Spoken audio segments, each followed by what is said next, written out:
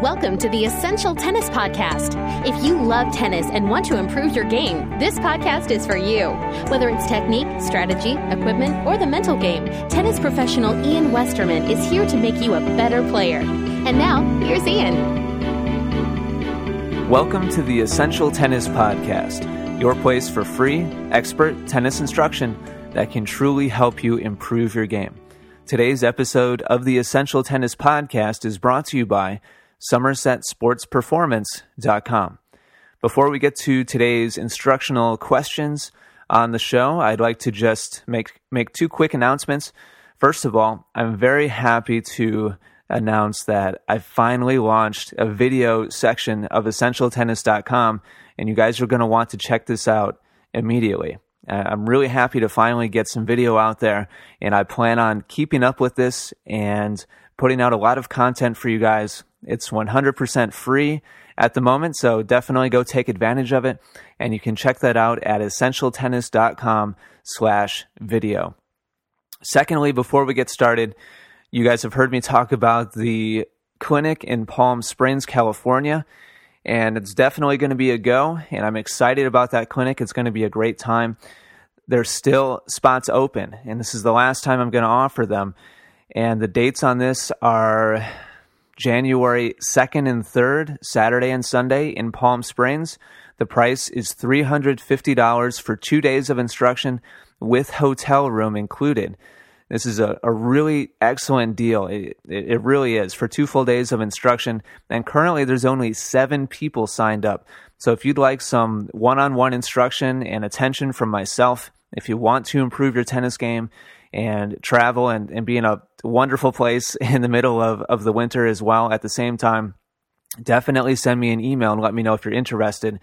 And you can let me know at Ian, I-A-N, at essentialtennis.com. All right, let's get down to business. Sit back, relax, and get ready for some great tennis instruction.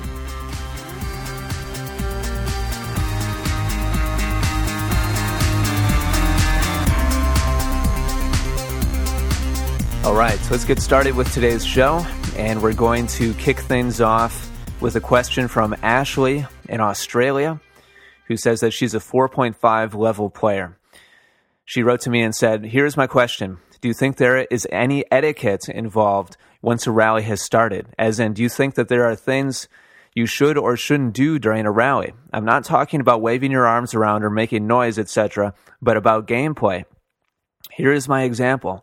I was recently playing doubles in a doubles final, and our opponents were better than we were, one of them in particular. Our decision, therefore, was to keep the ball away from this guy as much as possible. The result was we looked like we were tubbing this guy by smacking balls down the line at him continually. If a lob went up, it was in his direction.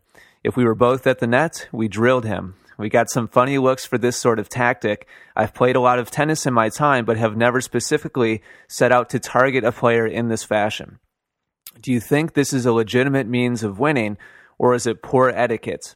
The same thing goes for mixed doubles. I was playing a match, and then the opposition male, the opponent male, felt quite comfortable smashing forehands than the female at the net. Is this a breach of etiquette or an acceptable form of winning, Ashley?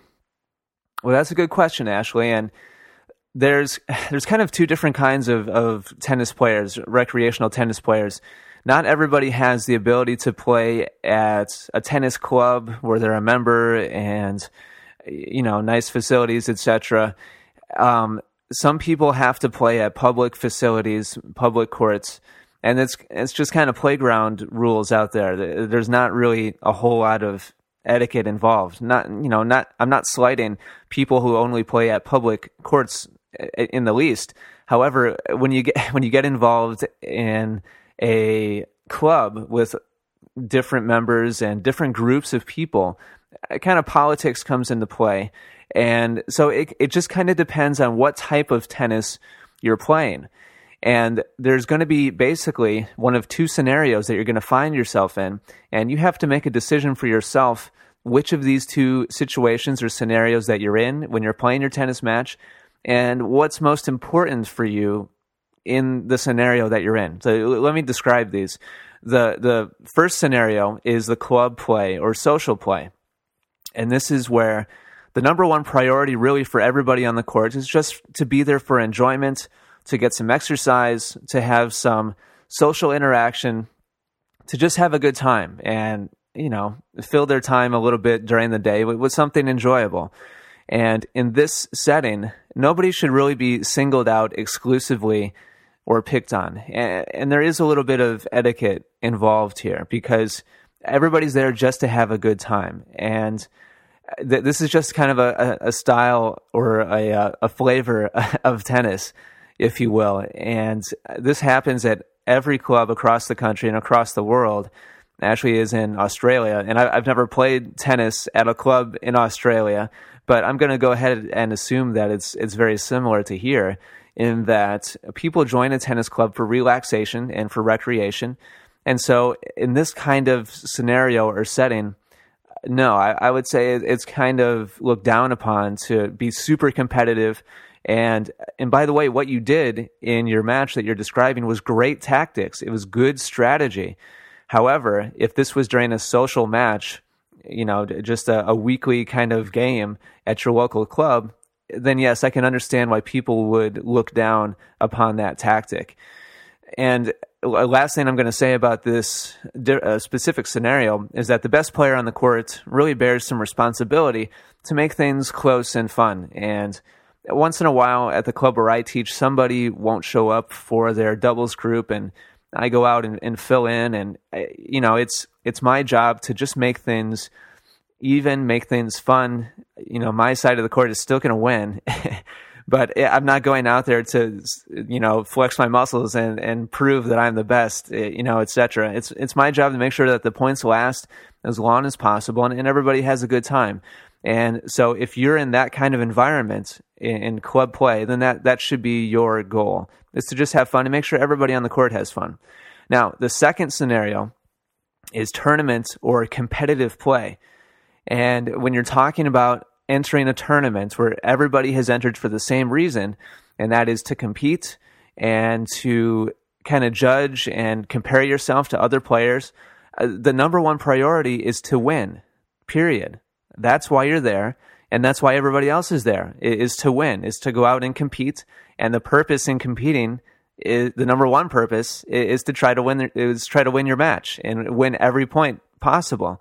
So any and all tactics here are completely fair game, assuming that they're within the guidelines of the rules of tennis, of course. And you talked about, waving your arms or making noises or trying to distract your opponents on purpose. No, that's obviously not fair play. That's against the rules. And so I'm not saying that's okay at all. It's not. However, anything within the rules of tennis that you can use to your advantage is completely fair game. All the players on the court signed up to play their best and to be challenged. And really, by holding back and not playing a winning strategy, you're kind of insulting them. And don't do that. Don't be nice and try to be try to be too political and try to make everybody happy in this scenario, because everybody's there for the same reason, and that's to try to win. So in this setting, no, it wouldn't be appropriate to hold back. And if you get funny looks in this setting where it's competitive and everybody's trying to win, well, these people are not very mature tennis players. They're not very mature competitors, and they're kind of missing the point. And so I think you absolutely did the right thing if this was in a competitive environment. There's only one exception to this, in my opinion, and that would be if both of the players that you're playing against, you and your doubles partner, if both players that you guys are playing against are just not even close to your level and they're just completely outclassed, and it's obvious that you and your partner are much stronger, then in that scenario, I would say be a good sport and don't embarrass them completely and go way out of your way to win literally every single point. If it's obvious you're going to win no matter what, then in that scenario, I would say be a good sport. Don't overdo it and don't embarrass them. But even then, they do need to be taught a lesson, and they need to know that they were not signed up for the right event. They're not in the right place. And so you should beat them soundly, but I would not go way out of your way and take it super seriously and get a golden set, in both sets. That shouldn't really be your goal, is to completely put somebody down emotionally and physically. But on the other hand, if they signed up for the tournament, they're putting themselves in that position. So they should know that they were not in the right place and they should sign up for the lower class next time, or lower level, or, etc. But that's my answer for you, Ashley, and hopefully that makes sense. So it depends on the setting. Is it club play? Is it social play? Or is it tournament/competitive play? You need to figure out which of those two environments you're in and figure out what's most important to you. Is the improvement of your own game more important than everybody else on the court being happy? And if it is, then go out and do whatever it takes to win every single point. If it's more important to you that the other people on the court leave happy and you guys are all friends and you want to, be cordial and you want to keep everybody happy. If that's more important to you, then you need to play accordingly. So it's kind of up to you, and it depends on the situation you're in. But Ashley, thanks very much for your question, and let me know if you have anything further on that. Hopefully that makes sense.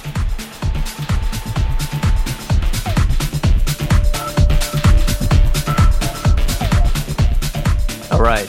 Next up, we've got a series of questions from James Northcott in the UK, and he's got a couple of questions about using a ball machine for your practice play, and a lot of really good questions here. I'm looking forward to this topic.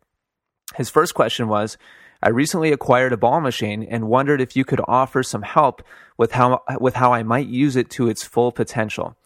I am practicing with it for about 5 to 15 hours per week, and I am trying very hard to keep my practice sessions as structured as I can. For example, I usually spend equal time on my forehand and backhand, aim for specific areas on the court, and try to achieve specific goals. As an example, 10 shots deep cross court in a row. Well, let me stop right there and congratulate you, James, because you've really got the right idea here right off the bat. And this is something that bothers me a lot in watching players try to use a ball machine where I teach and at every club where I've taught. A lot of players waste their time. And you're doing an excellent job with the basics here. So many people go out with the ball machine and they just hit shots. Literally. And sure, that sounds obvious, but they're wasting their time because they're just swinging at the ball, whatever happens to come. They have no target. They have no purpose. They're just hitting shots, and they're not focused at all. There's no goal, and there's no target or purpose. They waste their time. And even worse than that, they're furthering ingraining bad habits. So I just wanted to stop right there and say cheers on starting off with such great habits to begin with, and I really want you to keep that up. Now here's his first question. He says, I'm also trying to practice as many different shots as possible, such as lobs, volleys, overheads, half volleys, etc. However, I'm not really sure what proportion of my time I should devote to some of these, maybe less frequently used shots. Well, that's a good question, James, and I would say that the answer to that question kind of depends on your skill level and your specific skills, where you're at in your tennis game. And I'm going to be, throughout several answers here to James's questions, I'm going to be giving some ratios.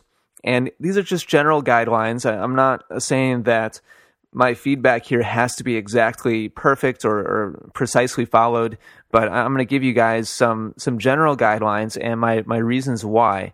And James, ultimately, it's going to be up to you to decide how much time to spend on each type of shot. But basically, and again, this depends on your skill level, what percentage of time you should spend with kind of more extra shots, like the lobs, the overheads, the half volleys, etc. And in my opinion, the lower level player you are, the more time you should be spending on just your basic essentials. And what I mean by that are ground strokes, volleys, and serves. You've got to be competent in at least those 3 shots to really go out and enjoy tennis at its fullest, or at least get started. If you've got a big hole in your ground strokes, if your backhand ground stroke is just terrible, or if you're just not comfortable with the net at all, or if you're always worried that you're going to double fault and you're not confident with your serves, And those are the three biggest areas of your game that you've got to get comfortable with as early as possible. So if you're at a 3.5 level or below, and if you're not familiar with the NTRP rating system here in the US, basically an average level player is right around a 3.5 level. So if you're an average level player or below, then in my opinion, you should really be spending 90% of your time on the basics: ground strokes, volleys, and serves. If you're above that level, and especially well above that level, if you're an upper level player, if you're a 4.0 or above, if you're a 4.5, then you do want to start working on those other shots besides the basics. Shots that you're going to have to know how to use at a 4 or 5 level. If you don't have a good half volley or overhead or lob, you're not going to do very well at a 4.5 level of doubles or even of singles. More so in doubles. You kind of need these extra utility shots. So if you're above average, if you're a 4.0 player or better, then I would say you should be going about 70-30 or so. Still spending most of your time improving the basics, your ground strokes, volleys, and serves, but spend 30% of your time on other stuff as well. Shots that you've noticed that in the middle of your point play in doubles or singles, you kind of notice, wow, that's a shot that I miss pretty often. If I could make that shot, I'd really be in a lot more points. I wouldn't lose so many points when I'm in this situation. So you kind of need to do some detective work and figure out which of these utility shots is really going to help you out the most. And then, definitely spend some time on it if you're above average level. So it depends on your ability level. That's my answer to that. Next up, he asks, also, would I be better off working on my bad shots or good shots? That's an awesome question. And you're smart to be wondering about how to split up your time, both in the essential strokes and more utility strokes, and now between your strengths and weaknesses. It's important to do both. And typically I see players, when they are a little more focused and they're actually working on specific things, which you're already starting to do, which is awesome, a lot of times people make one of two basic mistakes. They ignore their weaknesses because hitting what you're already good at is a lot more fun. If you're really good at forehand ground strokes, it's really fun to take a half an hour and just crush forehands over and over and over. And, it feels good because you're being successful. You're hitting your target over and over again. You're hitting an aggressive, strong shot, and it feels confident. And that's a lot more fun. And it's a common mistake for people to go and work on their strength and spend all their time doing that because it's not nearly as much fun working at what you're not good at. And so people a lot of times will shy away from their weakness, and it just keeps getting weaker and weaker compared to the stronger parts of their game. So don't make that mistake.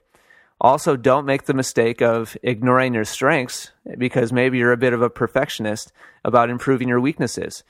And this is the other kind of side of the spectrum. Somebody who says, well, my forehand ground stroke is awesome. I don't need to work on that. And then they spend all of their time on their backhand because their backhand is weak.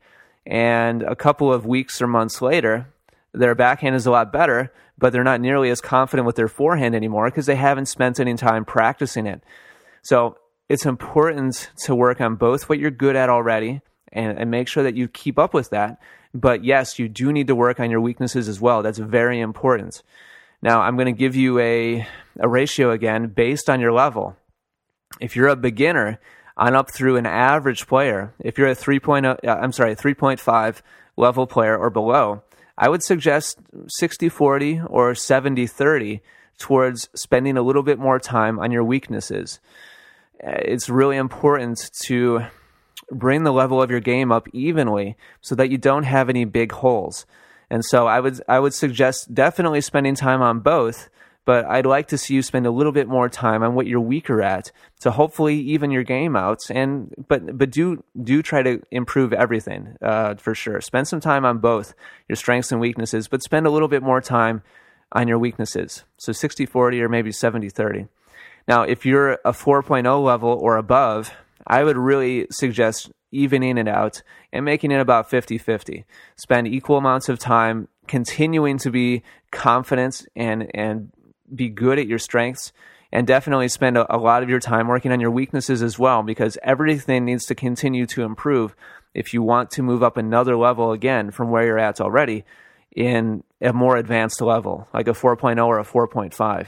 If you're a 4.5 level player now, it's really going to take everything. Everything's going to really have to move up a whole nother level to really bump up to a 5.0. So we don't want to leave anything behind. So at that point, I would really suggest spending about 50-50. All right, next ball machine question is, my other uncertainty is which speed settings to use. I usually go for about 45 or 50 miles per hour and medium heavy topspin, which I am comfortable with and seems to simulate my normal play. Would I be better off using higher, more difficult speeds or working at lower speeds in order to groove technique? Well, that's a good question, James, and I think most of your time should be hitting against the speed that you see most in competition. That's really where you want to be most comfortable, is at your level of play. So I would definitely suggest spending most of your time there, but if you want to spend some time and challenge yourself more and kind of give yourself a look at the next level of play, I think that's good too. And so, again, I'll give you a ratio here. I think, in my opinion, you should probably be about 80-20.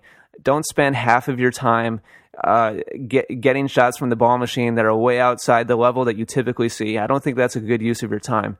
But if you do want to spend some time kind of having some fun and trying to really challenge yourself and try to return shots that are a really high level, above what you normally see, I don't think there's anything wrong with that. And in fact, it's probably going to be helpful for you down the road when you start facing higher level opponents. So I would say about 80-20. So spend about 80% of your time, at least, on just hitting shots that you normally would have to in competition, because that's really where you want to be most comfortable and confident. But go ahead and have some fun and bump it up a little bit too. And last ball machine question here. Finally, do you have any specific ball machine drills that would be of benefit? And my answer to that is no. I don't. And the ball machine is such a useful tool, guys. And you should be using the ball machine to pick out specific things for your game that you need to work on. And so this totally depends on what you're trying to improve, James. And you've already got the right idea. You're already so much farther ahead than most players when it comes to utilizing the ball machine. So I just want you to keep up what you're doing. No, I don't have anything specific. I mean, specific for what? I could give you 10 ball machine drills for every single stroke: forehand, backhand, volley, half volley, overhead, return to serve, whatever. So I could, it'd be way too much time to go into specifics. So what I'm going to tell you is that keep doing a good job of identifying what you do need to work on, your strengths and weaknesses, and split up the time in a good way. That's really going to be the best use of your time. And continue doing a good job with things like having a target, having a goal, and just keeping your focus and concentration out there. And that's going to be the best use of your time. So, James, thanks very much. Really good questions, man. And I'm really proud of you for how good of a job you're already doing with the ball machine. And you're really making good use of your time. And James said he's doing between 5 and 15 hours per week on the ball machine. That's hardcore. You're doing an awesome job, and definitely keep up the good work. Let me know if you have any more questions.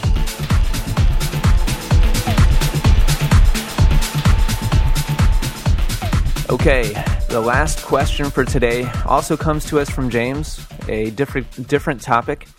And the topic is the art of disguise, as James put it. He says, "This is something I know very little about, but a topic that I thought would make a very interesting podcast. I would be very interested to hear your thoughts on when and how to create disguise on various tennis shots." Good question, James. And I'm going to try to go through this pretty briefly and give you an idea of what I think about that. And I'm going to start off by telling you the 3 most often disguised shots, and probably the most useful use of disguise in tennis. And when I say disguise, I mean legitimate disguise, meaning you're trying to show your opponents one thing and then do another. And so we're kind of got a little bit of trickery going on. Not something that I normally condone. I'm going to talk more about that in a couple minutes. But the three most useful shots to disguise are, first of all, the drop shot. And I love this shot, personally, I have to admit. And I really like seeing the pros use this shot. And this is probably the number one disguised shot in tennis, definitely at the pro level. And you'll see them disguise this by setting up their body the way they normally would for a topspin drive, a shot that they would normally hit hard with a lot of spin. And this is typically done on a short, weaker shot that they're inside the baseline on. Otherwise, it's really not a smart play at all. But you'll see a player do this when they're inside the baseline. They turn their body, make a good full turn, bring the racket up like they're getting ready to crush it, and then open up the racket face, drop the racket, come underneath the ball, and hit a soft drop shot and hit it really short. This is probably the number one disguised shot you'll see used, and probably one of my favorites. And it doesn't always work for everybody all the time. In fact, I would say it doesn't have a terribly high success rate even at the pros, but it's a lot of fun to hit when it does work. The second most often disguised shot is the lob, and kind of a similar setup when one player is at the nets and the other is at the baseline, maybe in doubles. And you'll see this disguised by, again, the player on the baseline taking the racket back and rotating their body like they're getting ready to really drive it.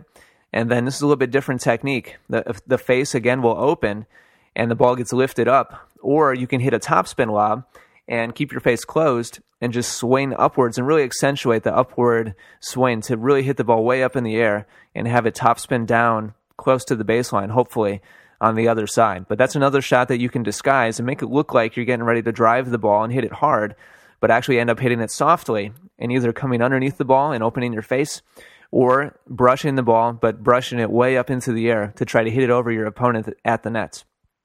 And the third most often disguised shot, and this is probably debatable depending on your definition of the word disguise, but the serve is very often disguised by good players. And kind of a different use of disguise. It's not so much being tricky or sneaky or kind of showing one thing and doing another. It's not so much that as it is just really mixing it up and just really being versatile. And maybe from the same toss is probably the best way to do it, making the same toss, but being able to hit every part of the box from that same toss, or maybe even being able to hit every part of the box with different types of serves, both a spin serve and a flat serve from the same toss. That's a good way to disguise your serve, and something that all of you guys can work on right now, and something that I wouldn't say is trickery or trying to be sneaky.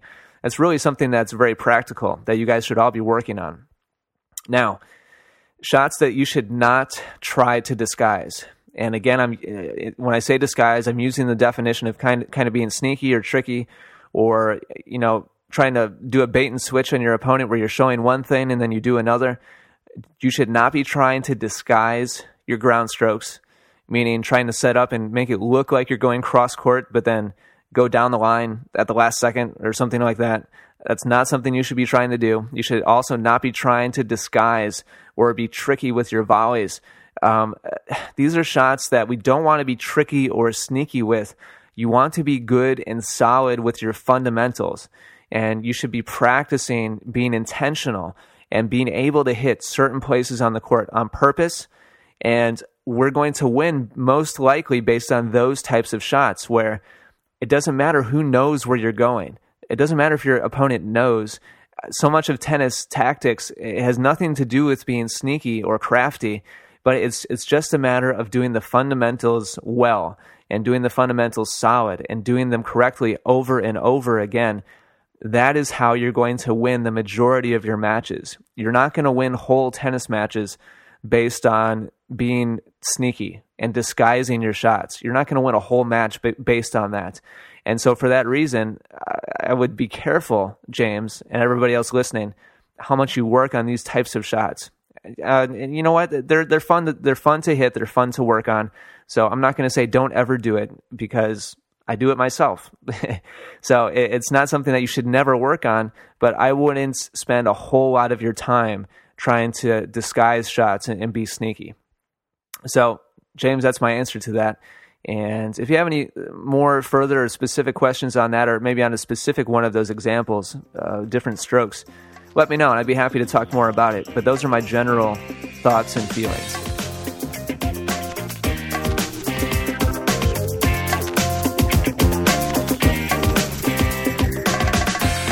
right, that does it for this episode of the Essential Tennis Podcast. And isn't that fun, guys? We've done almost 100 episodes of the podcast, and all three of the topics today were completely new. We talked about disguise on shots, which we've never talked about before. We talked about competitive etiquette, and we also talked about using the ball machine as well. All three of those are completely new topics on the podcast, and just goes to show you guys, how deep the game of tennis is, and there's unlimited topics and things to talk about. That's part of why I enjoy this show so much. That's a big reason why I enjoy the sport of tennis so much. And if you're listening to me right now, I know that you agree with me, and it's just a lot of fun to work together and continue to improve. And speaking of which, I've got a special shout-out today on the show, and my shout-out is to several players who have just gotten bumped up in their rating here in the United States, and we have a standardized rating system, the NTRP, and I'd like to give a shout-out to several forum members who have bumped up to the next level since being members at Essential Tennis, and I'm really proud of them, and there's more than the people I'm just about to announce. This topic just got started in the forums at Essential Tennis, so I apologize to everybody in the forums who I'm not going to mention, but people who have already posted there and said that they have moved up to a new level are Sally, Fight Fan, BB, Charles O, and also Atomic. These are all guys people who have worked really hard and improved their game, and I'm really proud of you guys and really happy to have you as members on the forums. So excellent job. And if you are on the forums and you also got bumped up, make sure to go to the competitive results forum and post and let us know if you got bumped up. So good job, guys. All right, that brings today's show to a close. Thank you very much for listening. Take care, and good luck with your tennis.